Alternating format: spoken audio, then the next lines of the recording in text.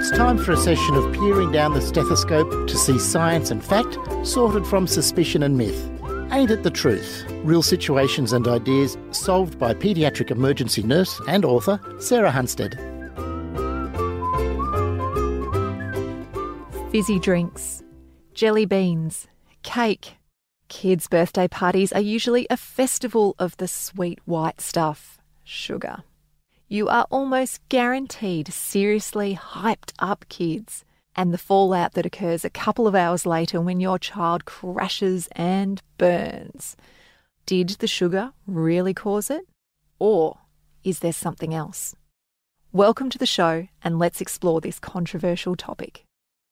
It's interesting to note that it wasn't until the early 70s when an allergist, a guy called Benjamin Feingold, published the Feingold Diet.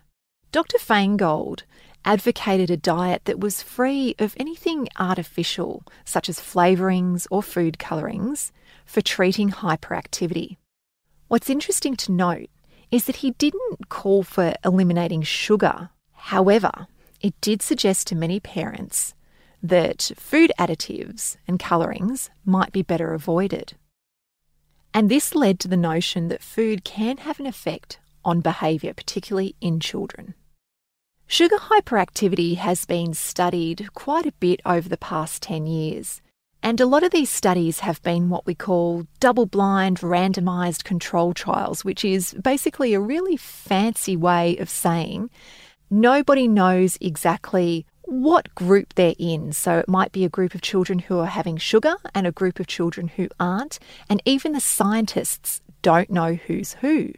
The interesting fact here is that a lot of these studies had shown that there is no link between sugar and hyperactivity.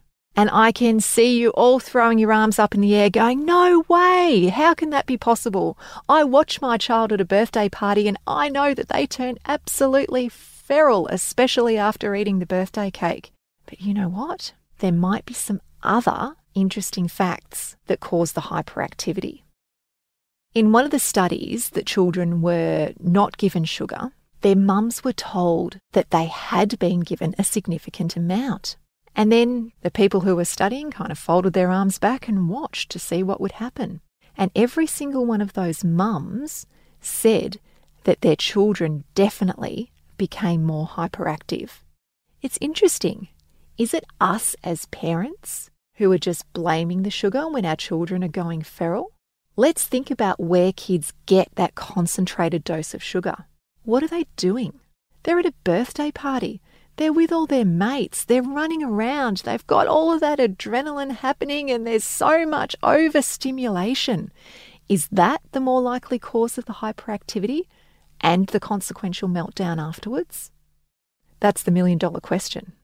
Even though there is no current evidence that shows that sugar is directly linked to hyperactivity, parents swear that it makes their children hyperactive.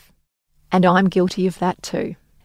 What's quite funny as well is that if my children have been at a party, they'll often say to me, "Oh, Mum, I'm so excited. I'm running around. Oh my goodness, it must be all the sugar I've had." Where did they get that? Obviously from me saying that and they've heard me. As parents, we can be tempted to swap out that sugar for some artificial sweeteners, but this may not be a good thing. Even though the FDA, or Food and Drug Administration, has regarded artificial sweeteners as generally regarded as safe, there are some interesting studies coming about showing that aspartame may not be safe, especially for the growing brains of young children. More about this in another podcast. You know what? There is no doubt that sugar is bad for you. It causes cavities. It's related to obesity and diabetes. The white stuff is not good. Let's keep it for the parties.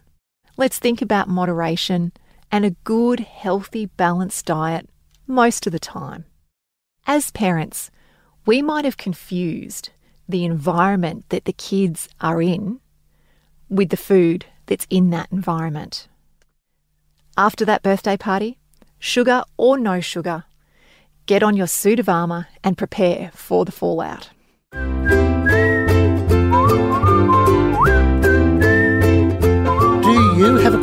want answered? No myth is too silly or question too ridiculous. Email us, podcast@babyology.com.au. Ain't That the Truth? Research and host Sarah Hunstead. Production Chloe Mackenzie. Executive producer Tim Ritchie. Ain't That the Truth is a Babyology podcast.